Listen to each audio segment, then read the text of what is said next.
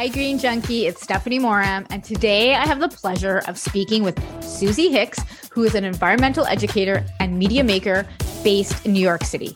In her work, she navigates the intersections between entertainment, education, environmental justice, and community activism. She has investigated climate communication for children's media through academics, children's books, and television series. Susie just graduated from the class of Climate and Society at Columbia University. You can head over to my Instagram and TikTok at This is Stephanie Moram to follow along my journey. If you want to reduce waste and learn to consume less in just 5 days, you can binge my complimentary audio series. You'll find the links in the description. And don't forget to subscribe to the Green Junkie podcast on whatever platform you get your podcasts. That way you will never miss another Green Living episode. Hi, Susie. Hi, Stephanie. How's it going? Good. Thank you for being here. I'm super excited to chat with you today. So again, thank you for being here. Of course. I'm so happy to be here. So my first question is, I know we talked off air and I said a lot of people that I do end up interviewing, a lot of the story, it's older, they're usually parents and they're like, okay, I started on this journey because I had kids. And so you're a little bit younger, you don't have kids. So I'm really curious how you got involved in climate change, in caring about the planet, eco-friendly, the green, all that kind of things. How were you a kid and your parents kind of pushed you along, or was it you, over time decide, okay, this is an important issue to me? I think it was honestly a little bit of both. So I was raised in a household where we definitely talked about climate change, and we definitely were interested in environmental solutions and living more eco-friendly. But I was raised in the early 2000s where it was very based on individual action. And so I was the kid recycling batteries. I was the kid changing the desktops in my middle school. And I thought that if I did that, everything would be fine. And then I grew up and realized that me doing that one thing didn't change the, our overarching systemic issues. And we were still heading in a pretty gnarly direction. And so when I was in college, I went to school for entertainment, and my whole life I've been doing, arts and entertainment. And I thought the two were completely separate. But when I got to college, I ended up working at an aquarium for a summer and realized that the two were completely complementary to each other. So teaching people about environmentalism and the arts and theater and entertainment, those all kind of tied into one. And so in college is when I really got into environmental activism. And then right when I got out of college, I moved to LA, where there is a lot of environmental injustice. So I got pretty heavily involved in environmental orgs there. And that's when I really was like, this is the thing I want to dedicate my life to. And I want to use the skills that I have as a communicator, as an artist, to further this mission along. So I wanted to get some cred. So I went to grad school to actually be able to talk about climate science. So now I use the intersections of entertainment and then my knowledge of climate science and environmental issues to teach the future generations. I really love that. So no, I just really love it. I think of, my kids, this is all they know, right? They were born into this eco-friendly world because, we compost, recycle, we reduce our waste and all these things. So I'm hoping that in 10 or 15 years, my kids tell a story of very similar, well, this is how we grew up and this is all we knew. Mm-hmm. And I think that's changing. And I think more people are getting involved at younger ages, which brings me to, you wrote a children's book. And I did. I would love for you to touch on it. I watched the video about the children's book. The main character is super cute. I'd love you to touch on it and just a little bit about why you wanted to write this book and what were kind of some of the lessons that you wanted to come through the book for other people that were reading it. Totally. So my primary career is in kids media. And I'm a huge student of, Bill Nye, Steve Irwin, Mr. Rogers. And I'm fascinated with the way that they take really complex, really hard to talk about issues, and they create these palatable experiences for kids to get introduced to them. So Mr. Rogers and Sesame Street, they all talk about really hard stuff. They talk about racism and death and community violence in a way that kind of invites the kid into talking about it rather than scaring them away. Mm-hmm. And I realized that there really isn't a lot of that for kids about climate change and environmental issues right now, beyond recycling. Right. And so I think the great thesis question of my career right now is, how can we engage young people in the environmental movement without scaring them, without guilt tripping them, because nothing that is happening right now is their fault, and by inspiring them to become a part of something bigger. And so almost all of the work that I do centers around that question of how can we communicate this really complicated science and also this really heavy social emotional topic in a way that makes them feel like they can do it, and that they have power and a voice. And so I started with a kid's book because I was a preschool teacher at the time, and I was working at a preschool teaching science. And I had this student named Zaina who was just the most engaged in all of my science lessons. She was all over my coral reef lessons. She loved learning about amphibians and whales and different animals and how they live. But she also was really interested in the ways that we can reduce our impact. And one day in class, she was like, "I'm the queen of nature." And I was like, "What?" So she was cute. like, "Yeah, I'm the queen of nature." And I was like, "Ring a ding, ding, ding, ding." So through serendipity and the universe, it turns out that my boss at the preschool was also teaching a children's writing course. And so I approached her and I said, "Charisse, I want to write a kid's book about the environment. And Zaina just told me that she's the queen of nature. And so I want to make Zaina the main character." And Charisse was like, "That's hilarious. Zaina's mom is actually really into the environment too." So I got in touch with Zaina's mom, and the three of us became kind of like this little creative team. And so with Charisse, I developed the plot. It was overarchingly supposed to be just like an environmental book, but through writing it, it turned into a book about plastic pollution. And so in the book, Zaina finds a giant plastic monster in the ocean, which is kind of an anthropomorphism of the Great Pacific Garbage Patch. So it's just this gross looking blob of garbage with angry eyes and a mouth that's made out of garbage and plastic. And I didn't want to make it so scary that kids wouldn't want to go in the ocean, but I wanted to make it like a nuisance problem. So the animals are tangled. We talk about biomagnification and accumulation, which is how plastic travels up the food chain. So we do talk about these kind of scientific topics of when small fish get eaten by bigger fish, the garbage in the small fish accumulates in the bigger fish. And then when we eat the fish, we're also eating that garbage. And through the book, she doesn't just try to do the individual action. She does. She's like, you know what? If I clean the beach, everything will be fine. And so then she cleans the beach, and then she comes back the next day and there's still garbage. And she's like, "Hello? What? I cleaned the beach. I thought it was over." That's what I've been taught, is you clean the beach and then it's fine. But then we introduced the concept of science inquiry, of saying, well, now I have this question. Where is the garbage coming from? So she investigates this, which aligns with a lot of STEM standards and next gen science standards that can be taught in schools, of saying now we have a research question and we have to figure out the answer.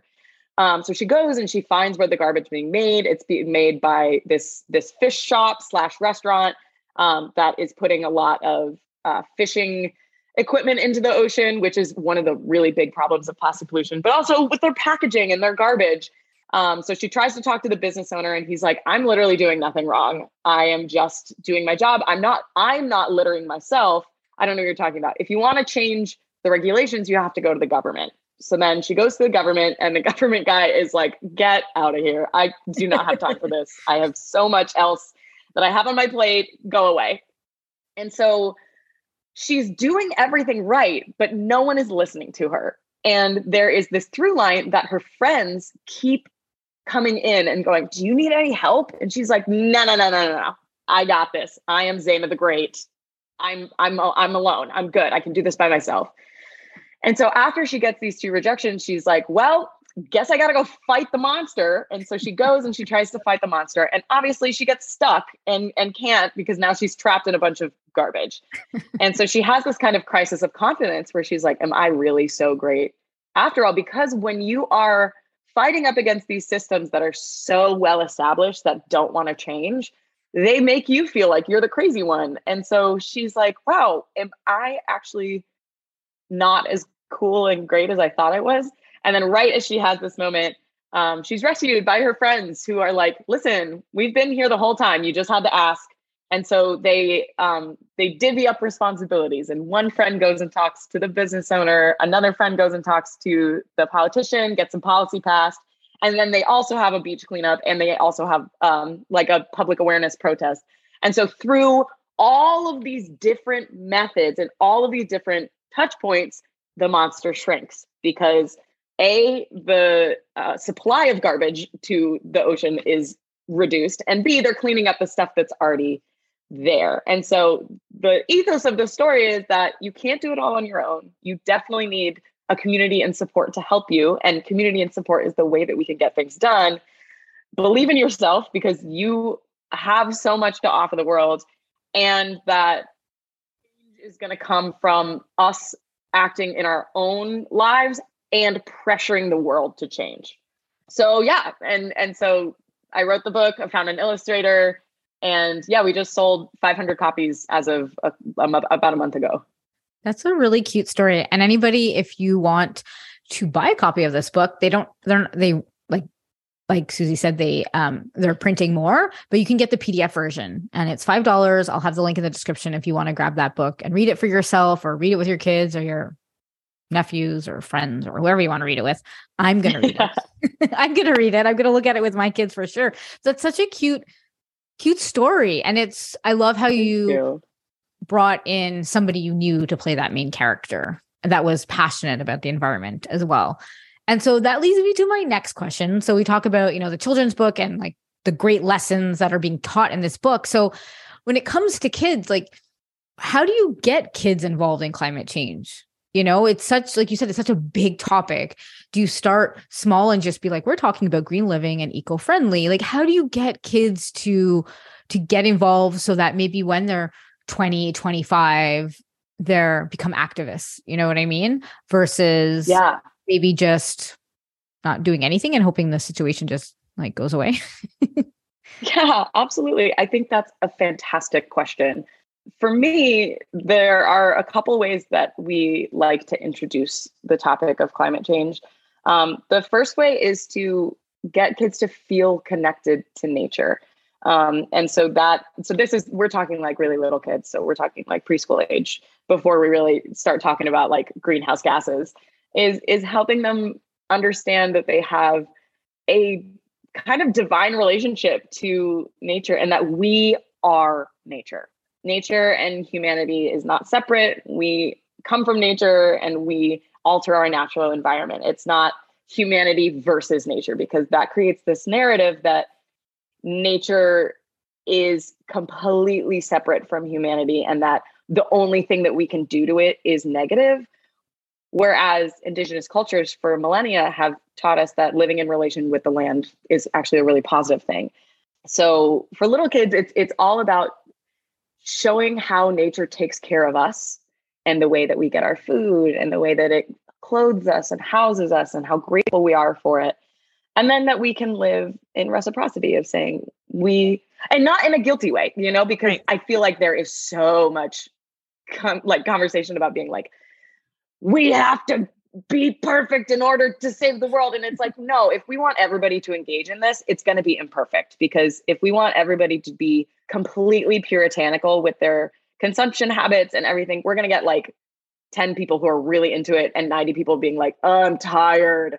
So understanding that imperfection is a really important part of moving forward, and like forgiveness of yourself too.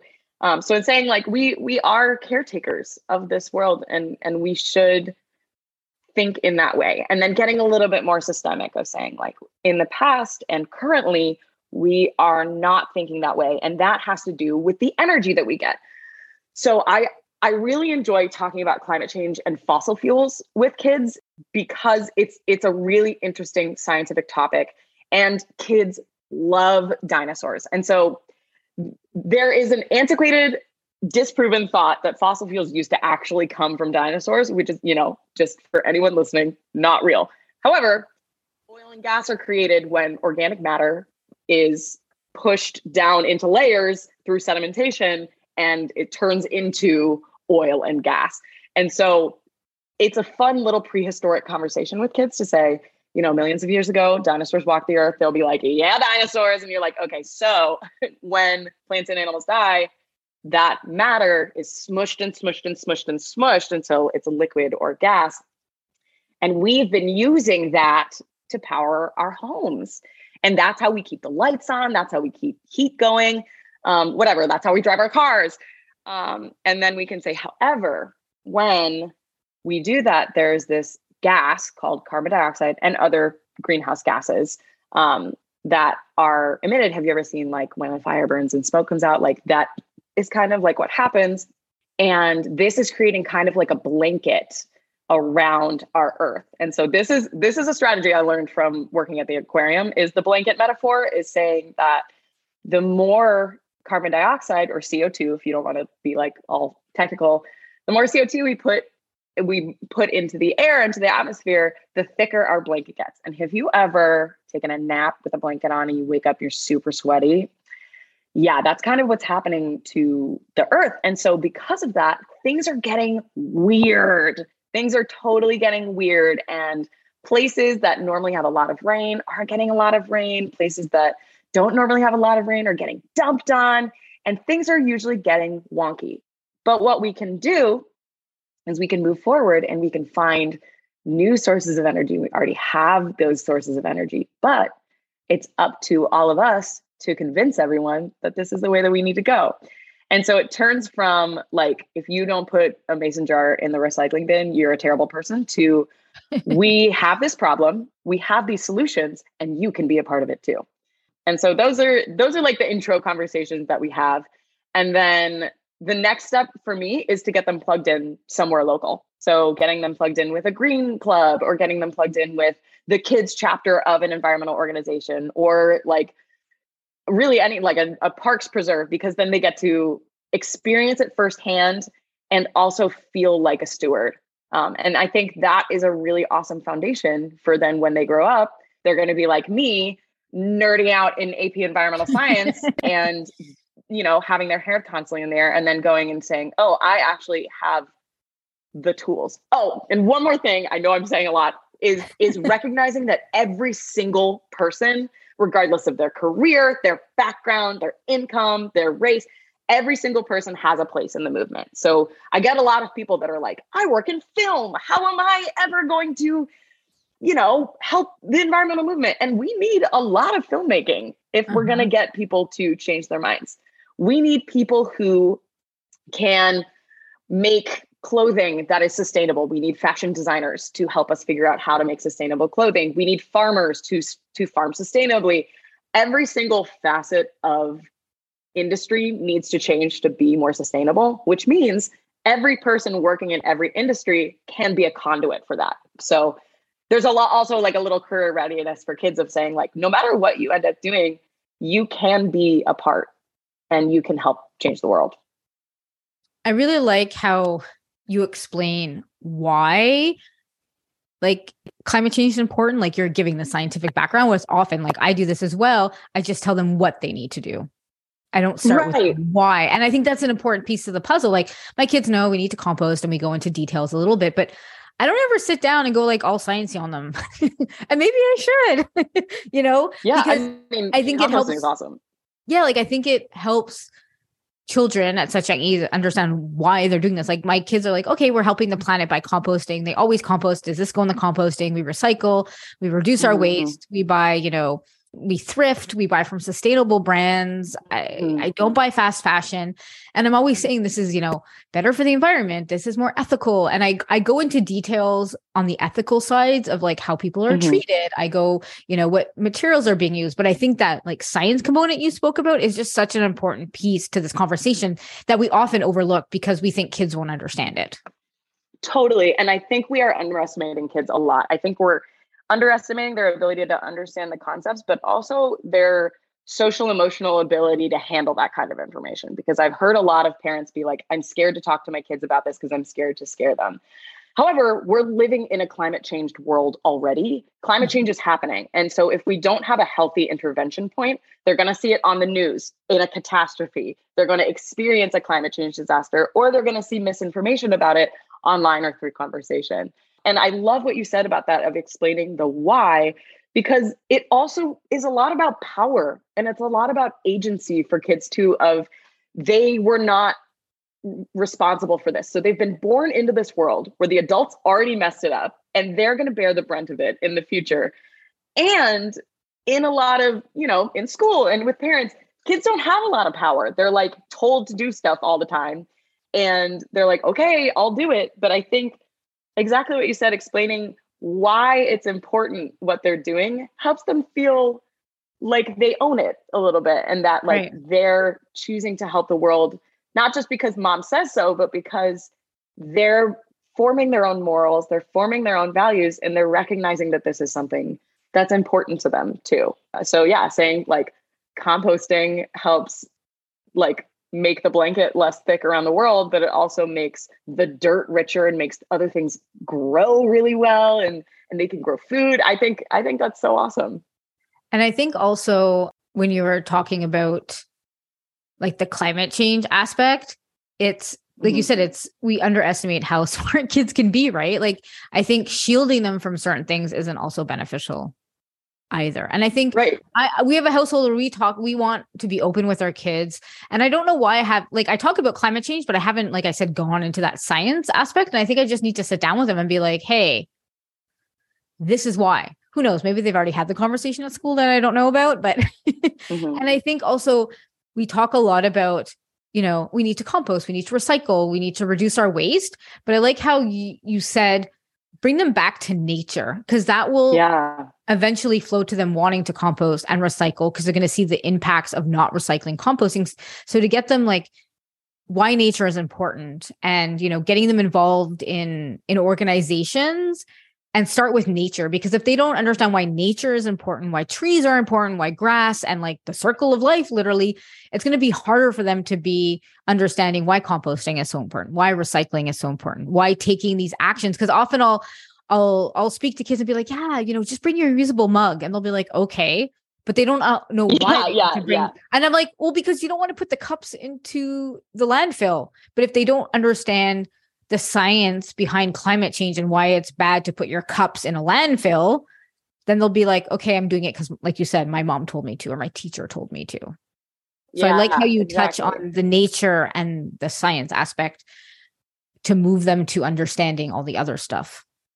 Yeah. There's a quote that I'm absolutely going to butcher right now, but it's, it's, and I couldn't tell you who tells it. So I'm really starting off strong here, but it's something along the lines of everything comes to the earth, or everything comes from the earth, and everything returns to the earth either as food or poison. And so I think breaking down that separation between humans and nature is really important for kids to be like, oh, I am nature. And we learn that we're animals and everything, but people are like, we're not really animals. We're like the superior beings. But that leads us to think that we can just create and consume with willful abandon, and that nothing's going to happen. But we are living on a planet that has finite resources, and we want to be careful with that, so we can sustain it for the future. And so that's what sustainability means, because it has become this kind of buzzword where people are like, yeah, sustainable, whatever. But like sustainability really as a word is like being able to sustain life for a long time coming. And, kids are going to outlive us. And so we want them to be able to sustain their own lives too. Right. And this has been a great conversation, by the way. Great conversation. Yay. Thank you so much. And I know people are going to be like, where do I find Susie? She's so awesome. I want my kids to like listen to her all the time. I want to read her book. Can you let people know where they can find you? And like I said before, everything's going to be in the description, but like website, I know you're like Instagram and all that kind of stuff. So where can people find you? Yeah, absolutely. So the best place to find me right now is Instagram. It's Susie_Hicks_climate_chick. I'm trying to get it changed to the climate chick, but I've been like emailing Instagram. But yeah, so Susie Hicks, the climate chick, is what I go by for like a lot of the kids media stuff that I do. Right now, I have a kids show about climate change where we do talk about all the science and we talk about local solutions. So if you're interested in watching that, you can DM me on Instagram. Adults, honestly, if you want to like connect with me on LinkedIn, that's chill. I love learning what other people are doing, and I love helping people plug in. And I also, let me think. You can find my book at zainabthegreat.com, which is ZAYNAB thegreat.com. And you can look at more of my work at susiehicks.com. Perfect. And like I mentioned before, everything will be in the description. So if you didn't catch everything, it will be there. So thank you so much again for being here. Really appreciate it. It's been a great conversation. And I just really appreciate you taking the time out of your hectic New York City schedule. So thank you for being here. This really made my day. Thank you. If you want more sustainable living inspiration, I have a couple of other episodes. Episode 14 is about teaching kids how to adopt a green lifestyle. Episode 49 is conscious and community living with Artie. And episode 64, green lessons from another children's book with Tulani Thomas. Please share this episode with your friends, coworkers, mom, dad, uncles, cousins, seriously, anybody you can think of that you feel would benefit from this episode. Stay connected with me on Instagram and TikTok at This is Stephanie Moram. And don't forget to subscribe to the Green Junkie podcast on your favorite platform. And you can download my complimentary audio series. Everything mentioned in the episode will be found in the description. Thank you for listening, and I'll see you next Tuesday, Green Junkie.